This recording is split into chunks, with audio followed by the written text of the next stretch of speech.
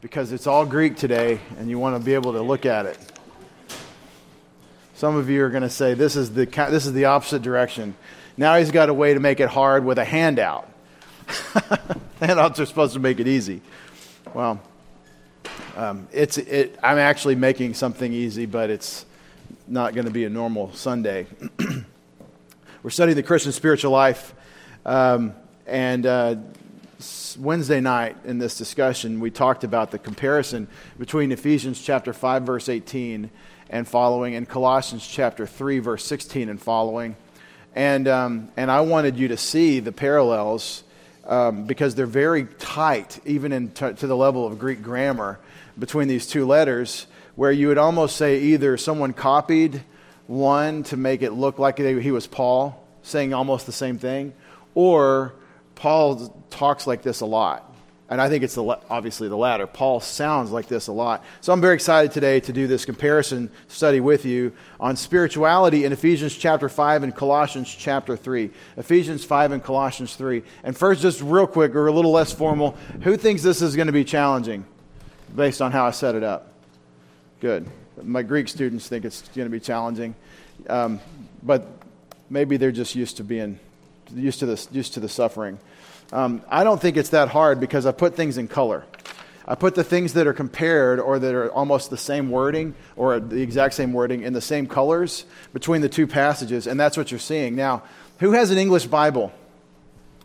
Everybody has an English Bible. If you don't, I'll give you $1 and you can go to the dollar store and get one for $1. Or go to the hotel and, not supposed to do that. Anyway, this Bible is stolen from the Gideons. So what I'm saying is that it's easy to get to the English of these verses. What's hard for you to do, that you don't know how to do probably, or it would be a lot of extra work for you that's not so hard for me, is to just go show the Greek how they compare. So let me read the Ephesians 5 passage briefly, and we'll talk about how these things work. Remember, the main command that governs everything beginning in 5:18 all the way through chapter 6, verse 9 in Ephesians, the main grammatical command is plerao, be filled. Be filled, and that in verse 18 on your sheet there is in red. Plerustha is that verb, be filled by the Spirit. And so it says in Ephesians 5:18, do not get drunk with wine, for that is dissipation, but be filled by the Spirit, speaking, and that's with the result that you speak to one another in psalms and hymns and spiritual songs, with the result of singing and making melody in your heart to the Lord, with the result of always giving thanks for all things in the name of our Lord Jesus Christ, to God even the Father, with the result that you're subject one to another in the fear of Christ. And then we have what's called the household code, but this is a follow-on because the being subject to one to another in verse 21 is assumed in verse 22. It just says, wives to your husbands. It just says, wives to your own husbands in the Lord in verse 22. Now, if you look, you've got a staple in your sheet because we go to the household codes and I continue to show you the comparison. I continue to show you the comparison in the colors. And the most striking thing about this is Paul is going to talked about how we talk to one another, how we talk to God, how we give thanks. He talked about submitting to one another, and he won't do that in Colossians. But then, wives, husbands, children, fathers, slaves, masters. It's all the same order. He goes through this. It's how he thinks about institutions, about structures, about lifestyle, about the big challenges in life, which are people. Every one of those things is dealing with people and relationships that you're stuck in. You cannot get away from your wife or your husband, legitimately. It's, like if you do, that means that there's been a disruption, there's been a rupture, there's been a breakdown. And so sometimes you do have to get away. But what I'm saying is that in normal ops, you're stuck. And you're stuck with that person, how they are, and you have to love that about who they are. Parents and children, you're stuck. Right, children? Can't get away because I'm faster than you. Right?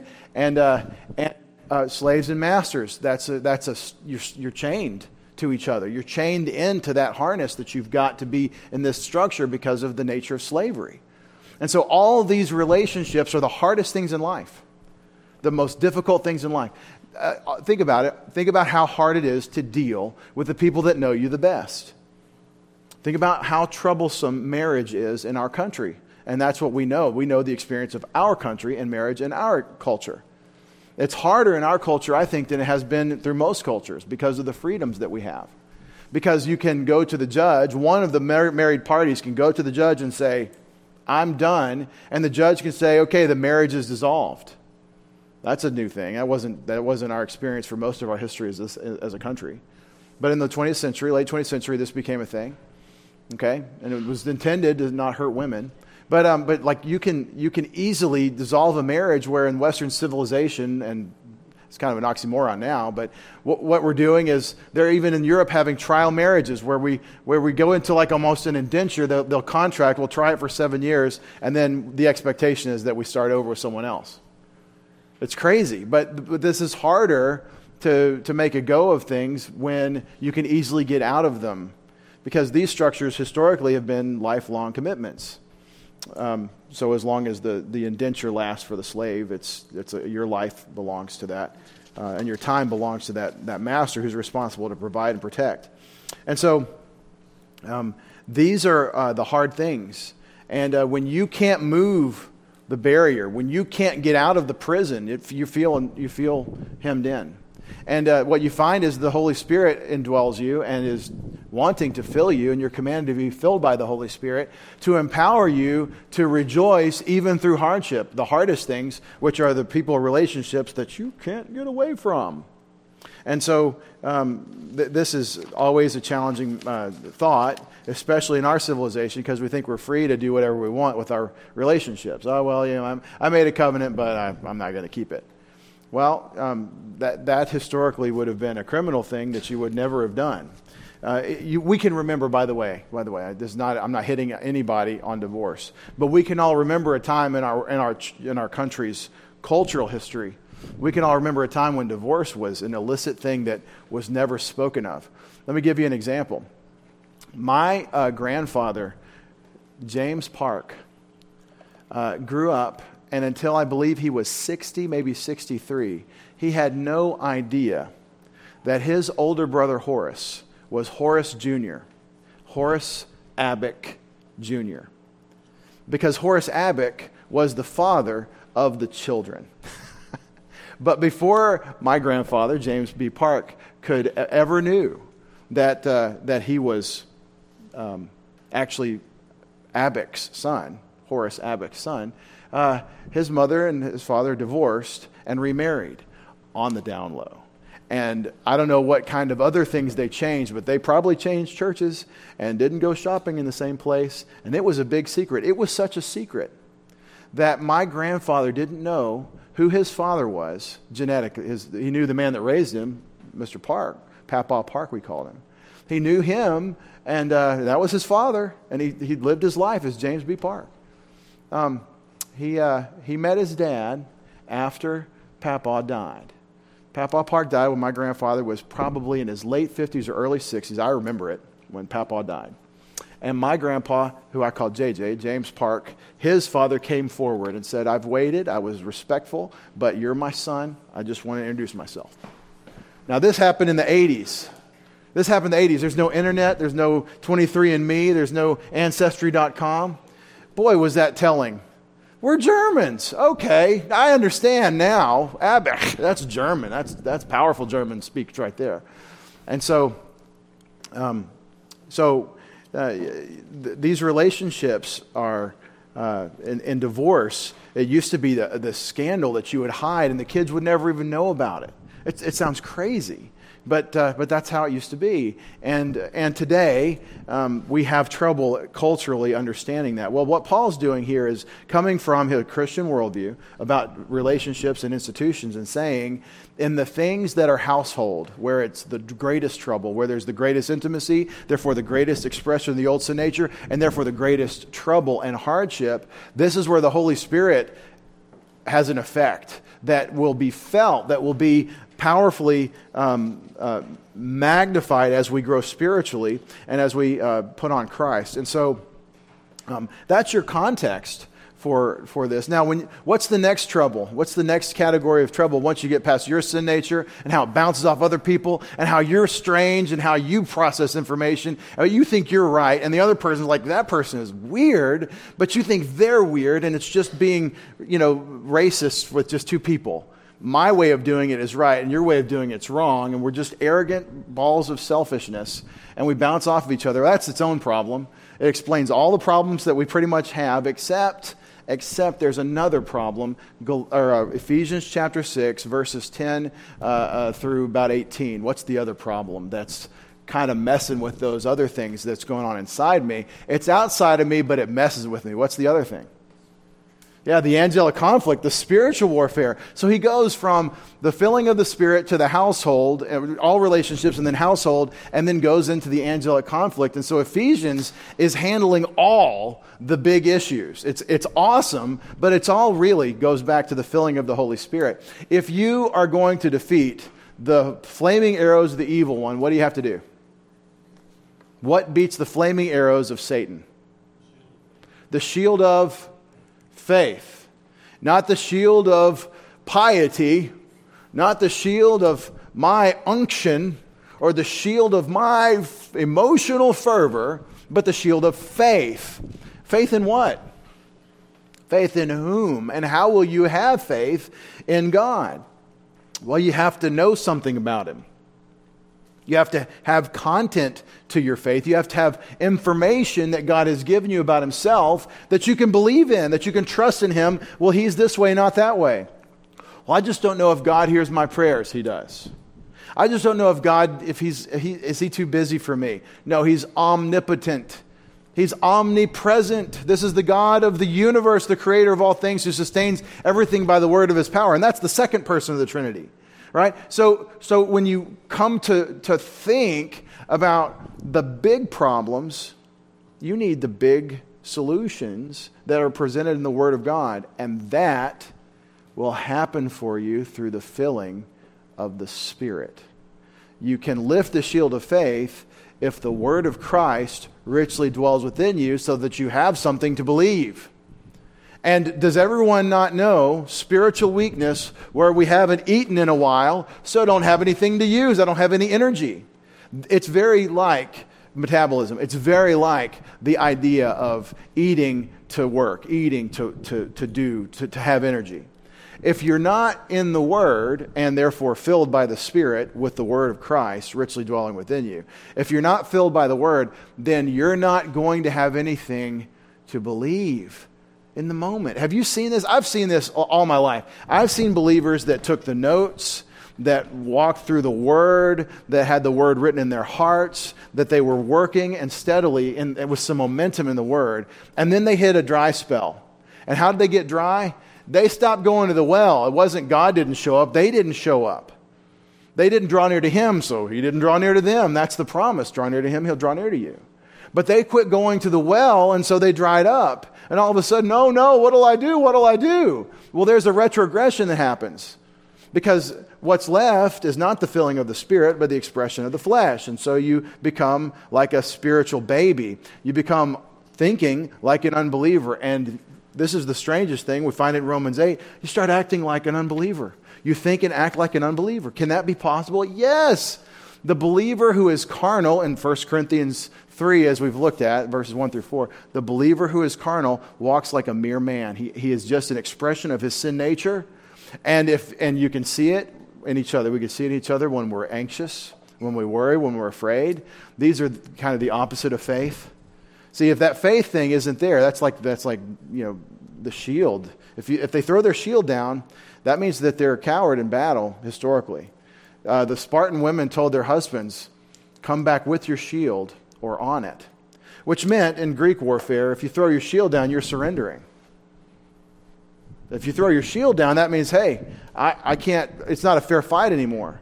So the Spartan women are like, you better come back dead or valiant. Don't come back a coward. Well, hey, at least I lived. But see, when we won't trust in God, when we don't raise the shield, it turns out we're fearful and cowardly. And everybody struggles with that. Maybe you're not struggling with it now. Maybe you don't have a quick emotional memory where you can't feel like, I don't feel like I'm really that way. If you look back and if you're watching the tape of your life like Jesus is, I guarantee you'll find moments where there's been a lack of intake of the word, there's a lack of faith in what God said, and there's a functional carnality where you act like you're spiritually dead. You think like you're spiritually dead. See, this is a protocol system God has designed, and we call it Christian spirituality. We read about it in Ephesians chapter 5. All right, so look at your little sheet. On verse 18 of Ephesians 5, I'm saying you have a parallel command in Colossians 3:16. A parallel command in Colossians 3:16. This is very fascinating to me. Be filled is a second person, present tense, passive voice, imperative command. When's the last time you issued a command in the passive voice? Isn't that weird? Can't you be satisfied? Be satisfied. You know, that's the kind of, like, have an attitude that would that's how the English idiom works. But truly, we don't think in terms of passive voice when we issue instructions. We think in terms of active voice. You do what I'm asking. You can't do this one. You can't be filled. Now, if you slip over to Colossians 3, it's a different grammar and it's a different verb. He doesn't say be filled. He says, this is strange. It's not even second person. He says third person, it, he, she, they, is to do something. And it is to enoiketo, which is to dwell inside, to live in. And that's a third person imperative, again, present tense, that is translated, let it richly dwell. Let it dwell in. Instead of be filled, talking to you personally, it's talking to you in the sense that this needs to happen, but it isn't second person. It's third person. And to give an imperative in English, we have to put a second person. So we say, let it richly dwell within you, which is the right way to bring a third person imperative into English. Some of you are like, I can't do it. I will not learn imperatives. I'm not in the mood. Get it? I'm not in the mood for the imperative mood. Everybody, in our arrogance, we're never in the mood for a command from God. But what I'm saying is that the grammar is interesting. It's not a passive, it's an active. It is to do this. And you're responsible for both of those commands. Let the word of Christ dwell in you richly. Ephesians, Philippians, Colossians. Colossians 3. Let's flip over there. Colossians 3, beginning of verse 12. You have several commands that are like this. So as those who have been chosen of God, holy and beloved, put on a heart of compassion, kindness, humility, gentleness, and patience. The other night we saw that is the fruit of the Spirit that Paul portrays as something the Holy Spirit grows in you. The fruit of the Spirit is love, joy, peace, patience, kindness. That's if you walk by the Spirit, you'll bear this fruit. He'll bear this in you. Well, here, you put it on. Put on a heart of compassion, kindness, humility, gentleness, patience, bearing with one another, forgiving each other, whoever has a complaint against anyone, just as the Lord forgave you. Verse 14, beyond all these things, put on love, which is the perfect bond of unity. The fruit of the Spirit, Galatians 5 is love. See, you got to put all these together. Galatians 5, Ephesians 5, Colossians 3, they're all talking about the same thing from different aspects, different facets of how this works. Sometimes it's portrayed as the Spirit does this in you. Sometimes it's portrayed as you do this. So how does that work? Are you the Holy Spirit? No. But there is a bond that the one indwelling you, you can't feel him because you're indwelled by him and you're walking in the power he supplies, and to you it just feels like you're doing it. That's the thing. But watch yourself. When you start loving self-sacrificially and you see this expand as you grow in the Word, you start saying, beware thinking I stand lest I fall. What in the world? How is this? I'm not like this. I'm not the kind of person that loves someone without regard to myself. I reject that categorically when I see altruism and human good and all that. I don't want to. But you find that you're not part of that pagan counterfeit. You're actually loving self-sacrificially as the love of Christ is being shed abroad in your heart. The fruit of the Spirit is love. And here you put on love. Put on love, which is the perfect bond of unity. And then a third person imperative, let the peace of Christ rule in your hearts. So the peace of Christ is to rule. It would be how we would directly translate that from a Greek third person. And then it must rule, it's command, this is to rule. The subject is the peace of Christ, and the verb is rule. And you are responsible for that to happen. So it sounds, in other words, like a passive imperative. To which indeed you are called in one body, and be thankful. Be thankful. It's not passive, but it's stative. This is just an attitude that you're supposed to have. And then let the word of Christ richly dwell within you. I think that there is plenty of room for conviction on that command. Let the word of Christ dwell in you. Plusios. Richly. That plutocracy, the rich rule. Those plutos English words, plutocratic, I don't know many, but that's from this word for wealth, for richness, for a lot of it, for abundance. In other words, we're not an I daily bread little strip of scripture a day, check the block.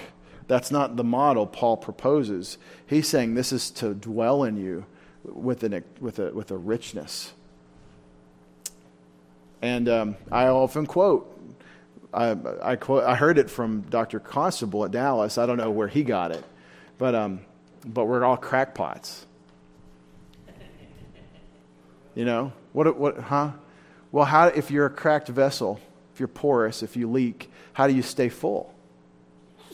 If you've got a bucket with a hole in it, how do you keep it full? You keep it under the tap. See? So we're all I love it. We are crackpots. We're all broken.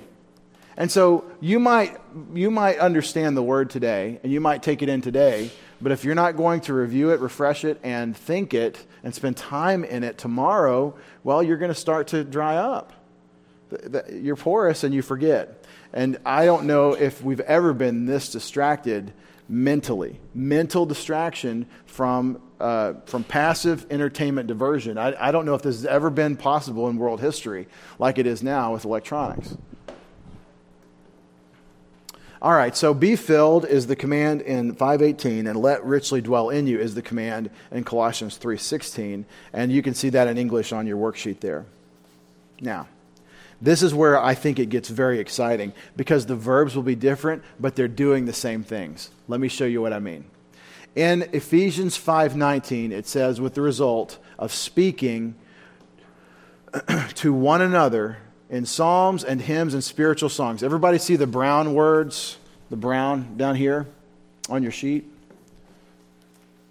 Joel, is that sheet electronically rendered? All right, good.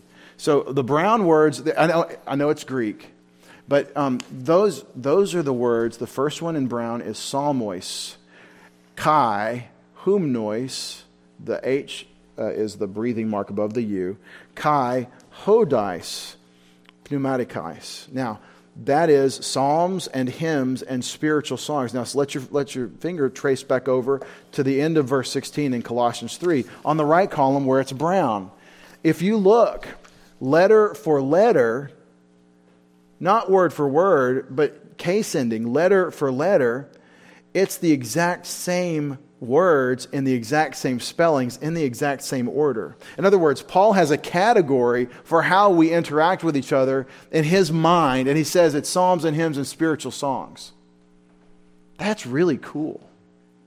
That's really cool. Now, I've seen people say that should be a capital P. It has to be that we're walking around telling each other, the Lord is my shepherd, I shall not want. He makes me lie down in green pastures. Bless the Lord, O my soul, and all that's within me. Bless his holy name.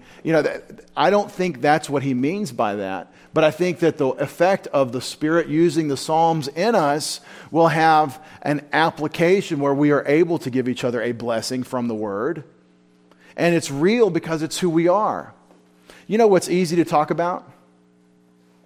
It's easy to talk about what you're into. It's easy to talk about what you're into. Have you ever been in that conversation? I noticed it the last 20 years of my life, 30 years of my life.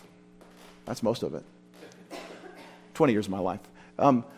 The conversation will hit like a slow point, and we all kind of get that uncomfortable pause that I'm the least comfortable with. Other people are more comfortable with silence.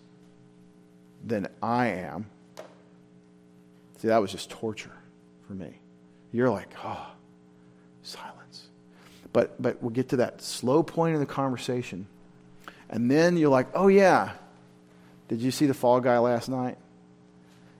Stay 30 years.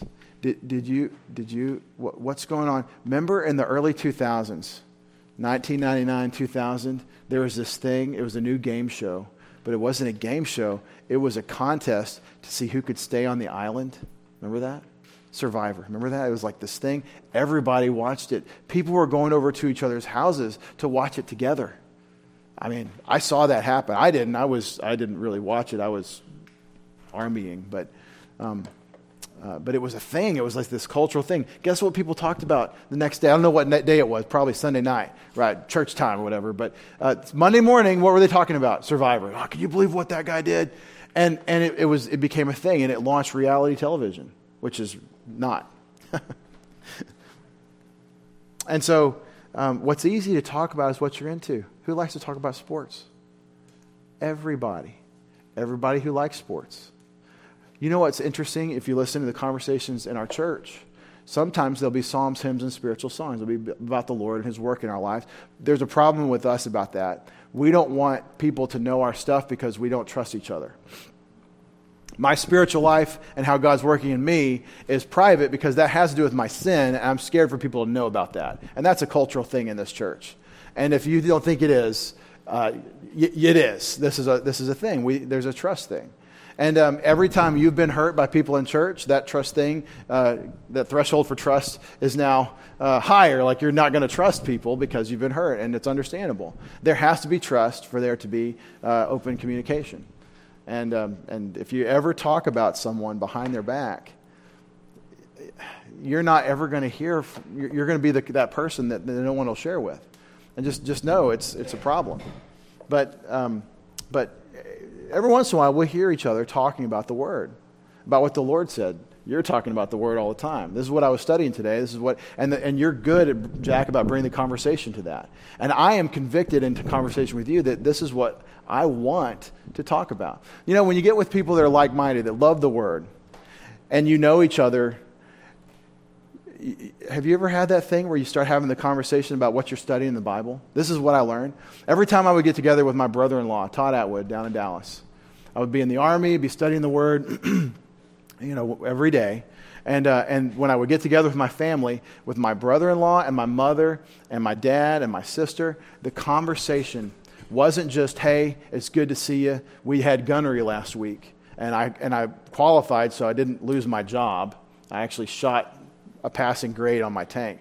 It went from that to, I think that the Magi, see Christmas time, I think the Magi were the wise men. I think we're left over from the wise men that Daniel ministered in Nebuchadnezzar's court. I think that's where they came from. There's a theory about that. I think that's probably the best explanation for why they're looking for Messiah, because they're a remnant from Daniel. I remember that conversation vividly around 2000. Big talk at Christmas time. We're having mom's fudge. There's a little divinity. We're talking about the Magi. And it wasn't because someone brought us a sheet to the family get-together. It's because we love the Word and we love to talk about these things. But that's psalms, hymns, and spiritual songs. So you're in the Word, and it's what you're interested in. It's what you're doing, so it's what you're talking about. So if we can't talk about our faith, guess what? It's not our interest. It's not something we're into. And that's what Paul is proposing. See, when you get with Paul, he's talking about the Word. He's talking about God's goodness and His provision. And a lot of times, and don't ever shut this down, it comes down to what you're suffering in. Because your suffering immediately makes you do what? When you hurt, what do? You call out to God. When our kids get hurt, what do? They tell their daddy or their mommy. They go right to the boss and they say, I want to cry. Not you. You guys are past this. But the little ones, they want to cry to us, and we're not going to change anything except we know, and we're part of it now. We'll give you a hug. Your stub toe is not going to get better any faster from, when mom kisses, it'll be better. But I'm just saying, we got to go take it. And so when you hear other believers bring their troubles, This is actually the beginning, in many cases, of psalms, hymns, and spiritual songs. Like, this is my real life. This is my spiritual life. And I'm not saying that we need to replace the Holy Spirit in each other's lives. I'm saying the Holy Spirit filling us will have the effect of speaking to one another about our faith, about the Word of God. So notice in verse 19 of Ephesians 5, speaking to one another. Can you see the second word in verse 19? It says E-A-U-T. You see that? E-A-U-T-O-I-S. That is the word one another, or yourselves, okay? I've underlined it. It's in blue. Now look over in Colossians 3, same word in the second line. Same exact word, okay? But in this case, he doesn't say speaking, laleo. He doesn't say you're speaking to one another. The result of letting the word of Christ richly dwell within you, which is the filling of the Spirit. See, it's the word. He fills you with the word. The result of the filling of the Spirit is with all wisdom, teaching and admonishing one another. Now, do you know how to teach and admonish?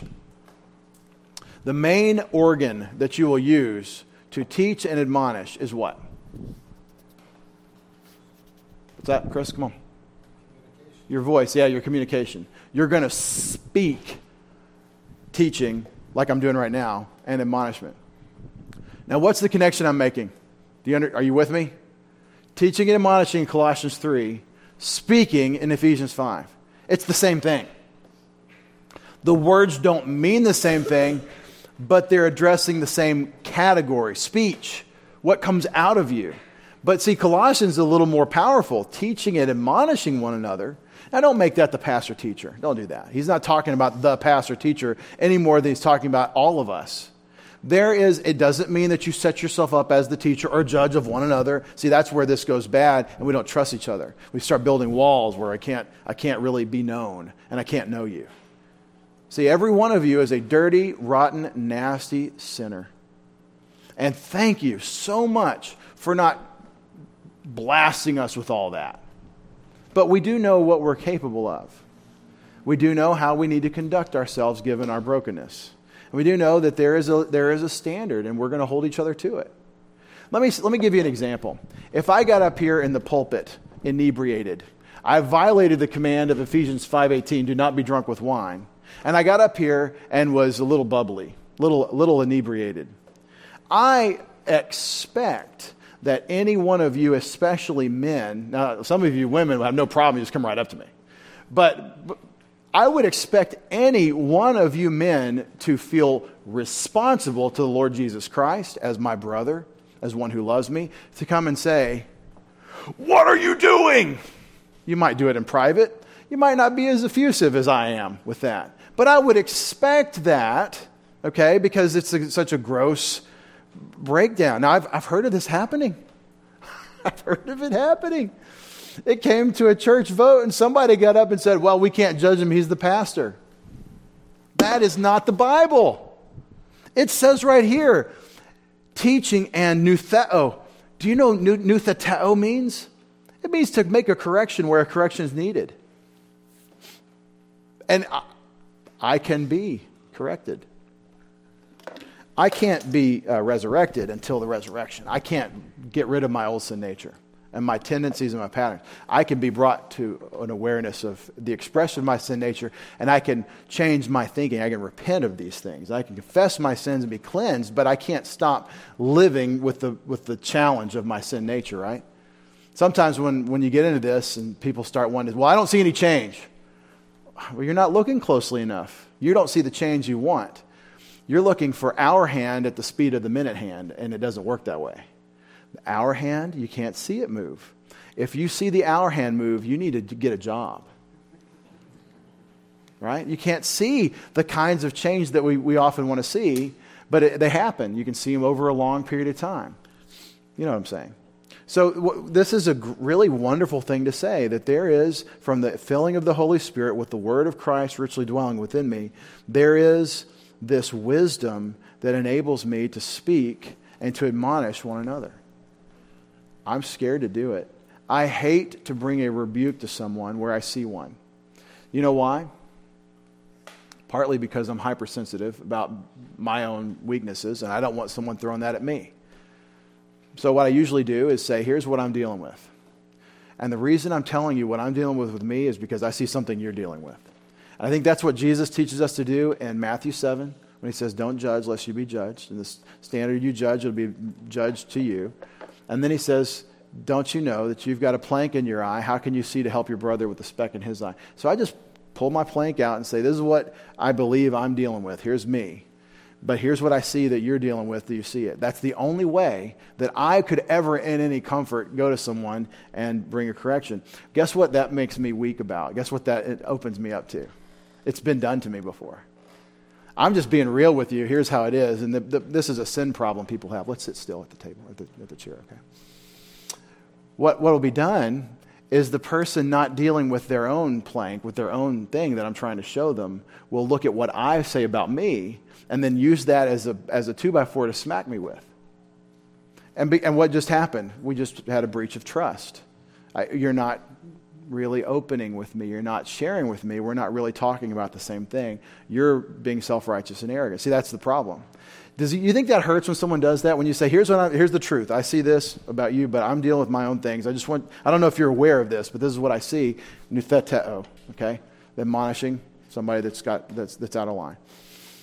When they react in arrogance and start throwing me at me, I don't want to talk to them anymore. I don't want to admonish them because I'm hurt. That's just a little therapy for you. Well, Pastor, how does that make you feel? How do you cope with that? What's your strategy for thinking that through? Okay, well, here's the thing. It doesn't matter how I feel if that person needs help. If that person needs correction, my weakness about them coming after me and then I'm all subjective about myself, that's a trap. I just fell in a bear trap. I got a big spike sticking through my thigh. That's not what we're here for. Yeah, I know I've got me. That's what I said. But that's not what I'm here to talk about. I'm here to share with you that I'm a broken person too, but I see something you don't. Now, this is the thing about the sin nature. We get blinders. We don't want to look at what we don't want to look at. And what we're really blind to is what? Ourselves. We don't see the plank. Jesus says in Matthew 7, how can you do eye surgery? How can you pick a speck out of your brother's eye when you've got a plank in your eye? You swing your head around and knock him over with the plank sticking out of your eye. And the problem with the plank, it's very hard. You're blind to it. You can't see the plank. Right? That's the point, is it's this gross thing. Does everybody know? I mean, all you married people, all you people with siblings, are you siblings aware that, I'm just going to be real personal, real quick, all right? Do you know that she sees things, because she's stuck in the same house, can't get away, doing her best. She sees things about you don't want to admit. Do you know that? It's just how it is because you live in the same house. It's impossible to miss it, except you miss it because you don't want to look at it. Did you know that there are things about you that he's like, this is exactly how it is, and you have no idea. You do not want to look at it. Do you know that? That's how we are. That's how I know from experience, because I had a sister. Therefore, 2 mothers. And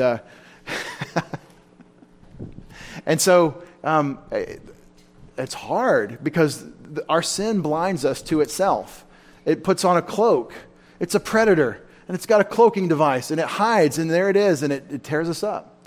And so what I'm trying to appeal for you here in verse 16b, we need the admonishment of one another, but we need the people that talk to us to be filled with the Word of God. We need them to be filled by the Spirit with the Word of Christ so that it's richly dwelling within them. Like David says, my cup overflows. I know of no greater wine and no greater filling for my cup than God's very thoughts. And so if you are dripping, as it were, if you're full as a crackpot, I'm a broken vessel, but I'm full for the moment and I see this. You can help one another. And it's a valuable thing to do. Now, what's the alternative to that? Well, a couple things. One method is that we never address anything and nobody grows because we never tell the truth about ourselves, and God put us in each other's lives and said, do this, and then we don't do it. That's one problem. And I think that's a broken model. Don't do that. But again, you got to have trust, and the person you're dealing with needs to be filled by the Spirit with the Word of Christ. The second problem, a solution is, okay, we do need help, and we do need someone we trust, so it's the pastor. Pastor, I got a problem, and only you. you and only you can help me with it, because it has to be somebody filled with the Spirit so that the word of Christ is richly dwelling within them. You're the only one I know that's like that, so help me. Now, Pastor Rosalind, Pastor Dave wants to help you and talk you through and do the nouthetic thing, the admonishment that he provides here. But I can't always be the one to do it. I can't, because honestly, we all need it more than I have time to do it. So God gave you your wives and your husbands. God gave you your parents. God gave you your friends. God gave you one another. And you should cultivate friendships and relationships that are filled by the Spirit, so that this is available in your life. I think that what he proposes here in 3:16 of Colossians is a great wealth that we often don't avail ourselves to. And the wealth is, you have a spiritual life. You have the Holy Spirit in you, and you have the Word of Christ richly dwelling with you if you're paying attention. And when the Word of Christ dwells in you richly, you become a resource in my life. You become an asset to my understanding. You become somebody that God can use to help me with whatever the thing is. And that's how he made us. Now, there's no provision in here for people that aren't filled by the Spirit with the Word of Christ. I don't want to hear what your carnality says. I don't want to hear your self-righteousness. I don't want to hear how you're right and everyone else is wrong. This is about the Word of Christ. My favorite thing to do with someone that's stuck in some sort of fornication problem is to just take them verse by verse through 1 Corinthians 5. The culture says sex is bodily function and we're animals. The Bible says your body belongs to God and it's the temple of the Holy Spirit. So which one is it? If we're going to go with the Bible, I'll take you to the Bible. 1 Corinthians 5 makes it very clear how Christians walking by the Spirit are to relate to fornication, sex outside of marriage. It's very explicit and clear. I think it's one of the easiest chapters to read in the Bible. Of course, it's very challenging. It even includes rocket science. There's all kinds of things in that passage. But I take someone there, and then it's not about me and Dave Roseland's a self-righteous person. Hey, it's easy for you. You're married. We aren't married. This is a struggle. It's a struggle. It's part of life. It's one of the great struggles of life. It's Satan's number one attack on the church, I believe. Pornography is the number one internet sales. Still, billions and billions of dollars in porn. I've told you before, I was talking to Wes about what's going on, what are the challenges in ministry with the Minya people. You know, we struggle with the technology here, I said, and so there's a moral decline and there's a sexual hypersexuality that's going on with the internet. He said, some European provider just put a cell tower on the mountain right across the way from us, so now we have internet connection. Now we have an internet. So it's really strange. Yeah, we get email from the internet. I was like, wow, that's awesome. You're connected. He said, yeah, but all the blessings and curses of the internet. He said, you can't imagine what it's like to see people in like Stone Age tribal gear with a smartphone watching porn. But that's where it is now. It's awful. How did we get to this conversation? Well, I'm telling you, the way I do the nouthetic thing, the admonishment, is I say, look what the Bible says. Our bodies tell us one thing, but we need somebody with more authority than our body and more authority than the culture.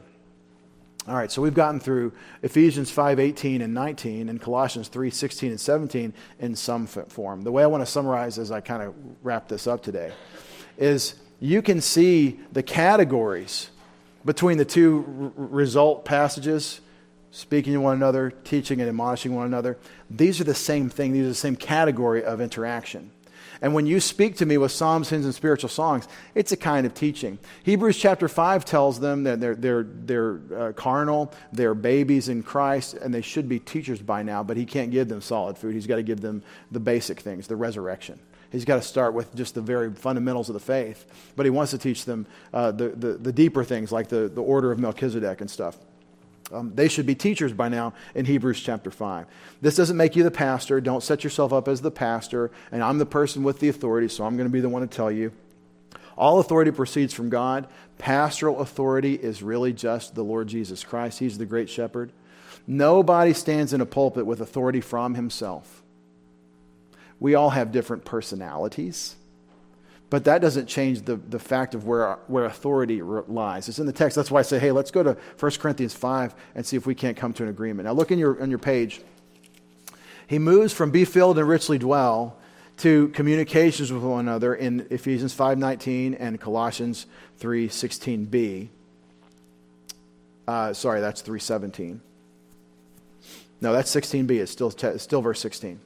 Then he says, singing and making melody in your hearts to the Lord. And he says, in gratitude, in grace, or in gratitude, singing in your hearts to the Lord in Colossians 3. In other words, it's almost the same sentence when you talk about how you talk to the Lord. So how you talk to one another is the result of the Word. And then the Word is a special bond between you and your communication with the Lord because it's about Him. So you can praise Him directly from the psalms, hymns, and spiritual songs that are filling you by the virtue of the power of the Holy Spirit. In other words, the summary of what we're saying is there's no filling of the Spirit without the Word of God. It's mysticism to say so. To say, I'm filled by the Spirit. Well, what do you got? I don't know anything about the Bible. No, you're not. There's no effectiveness of the Word of God in you without the Holy Spirit doing the work, filling you. That's just a dead academia. That's just dead knowing about things. It's not knowing God. There are scholars that could quote this in Greek, just quote it and tell you all the verbal stuff and all the details, and they don't live it because it's not the work of the Spirit in them. And there are others that could do it, and it is the work of the Spirit in them. And so what I'm saying is that the Holy Spirit is the personal agent who uses this content that He's inspired in the apostles and prophets so that when we're in the Word, seeking God, drawing near to Him, He will bring forth these effects. And it's how you communicate to one another and to God. Father, we thank You for this opening discussion into this awesome comparison between Ephesians chapter 5 and Colossians 3. Bless our thinking, bless our understanding. Help us know You on these terms and see that the Christian life being portrayed here is radical compared to what's expected in popular Christianity, which is everyday people who aren't in the Word every day. Help us be convicted to walk by the Spirit according to what You've said, to be filled by Your Spirit with Your Word. In Jesus' name we pray. Amen.